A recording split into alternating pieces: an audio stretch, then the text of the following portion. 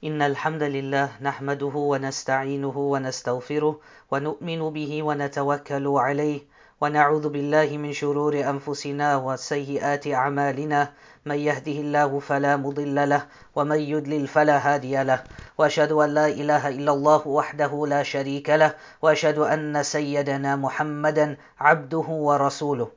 Amma ba'd, all praise and thanks is due to Allah Azza wa Jal. Peace and salutations upon Muhammad ibn Abdullah, salawatullahi wa salamuhu alayh. Peace and salutations upon his family, upon his friends, and upon all those who try to emulate him until the end of time. The Prophet sallallahu alayhi wasallam, he mentions in a hadith, and he says, the thing I fear most for you is the lesser shirk. And he explained that the lesser shirk is showing off, ar-riya. So what is riya? Riya is the opposite of ikhlas. And ikhlas is sincerity.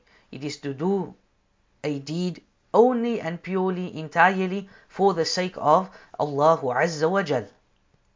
So riya is the opposite of this. This is to show people that I am doing an act of worship. So for example, someone, he walks into the masjid and he's performing salah. He goes down into, after his first rak'ah, into ruku, into sujood, he comes up and in the corner of the eye he sees someone watching him. So now he beautifies his salah. So now he makes his ruku longer, he makes his sujood longer. لِيُرَاءَ النَّاسِ, so that people can see, mashallah, what a pious person. So this person is doing something to show off. The Prophet ﷺ said this is a minor form of shirk, a lesser shirk. Does not take the person out of the fold of Islam, but it sure does count against him. It sure does have some negative effect on his deeds. Allah Azza wa Jal, he mentions and he says, فَوَيْلٌ لِلْمُصَلِّينَ, woe unto those people who perform salah, يعني the munafiqun. So this is not referring to someone that is not making salah. This is those that are making salah. فَوَيْلٌ لِلْمُصَلِّينَ الَّذِينَ هُمْ عَنْ صَلَاتِهِمْ سَاهُونَ, that they are those who delay their salah from their stated fixed times. This is a topic for another day.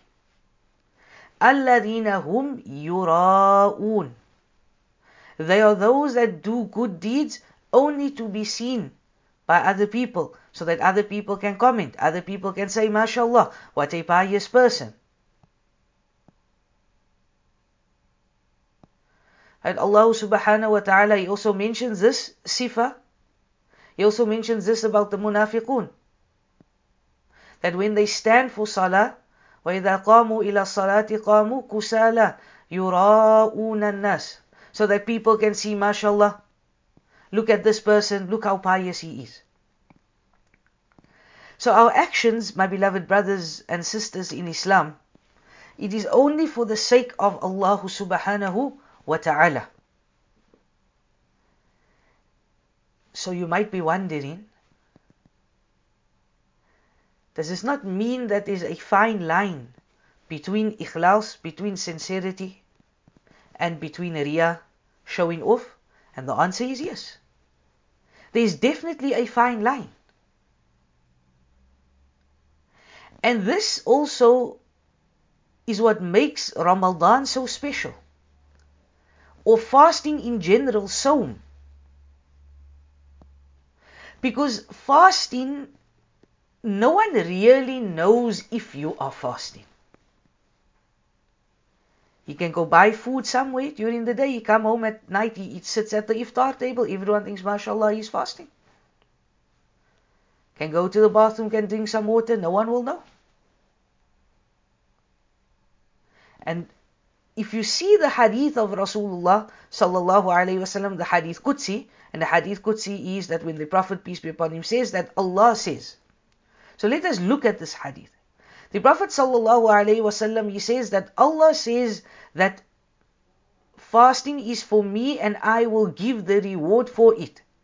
Sawmun li wa ana ajzi. That fasting is for me. Not that salah and zakah and going on hajj and going on umrah is not for Allah. But fasting is for Allah subhanahu wa ta'ala, and He will reward this, because only Allah subhanahu wa ta'ala truly knows who is fasting. Only Allah subhanahu wa ta'ala truly knows the person that is fasting. And the hadith is lengthy, but the shahid of the hadith is this part, that only Allah subhanahu wa ta'ala knows exactly who is fasting. And this is something extremely important, that we need to realize that all of our ibadah, we should not do it to show off, that people can say, MashaAllah, look at this pious person. He makes salah in jama'ah. Yes, we encourage people. There's no doubt about this. We encourage, and encouragement is important. But we encourage with the hadith of Rasulullah sallallahu alaihi wasallam, and we encourage with the ayat of Allah Azza wa Jal. There's no need to encourage someone by that, I wake up for tahajjud every night, or I give so much sadaqah, or I fast on a Monday and Thursday. And this reminds me of a teacher of mine that taught me Kitab al-Tawheed, Hafidhallahu ta'ala. And when we did the chapter of Riyah, just to show us the fine line, he says that one should even look at one's intention. When you are doing a sunnah fast, maybe a Monday, Thursday, 13th, 14th, 15th, and you tell someone, come with me. Let us break our fast. I'm fasting, let us go. And we break our fast together. Even this could be a form of Riyah. So we should ask Allah subhanahu wa ta'ala always to make our ibadah and our intentions solely for the sake of Allah subhanahu wa ta'ala. And we ask Allah subhanahu wa ta'ala to guide and protect us. We've basically reached the 15th of Ramadan, the halfway mark.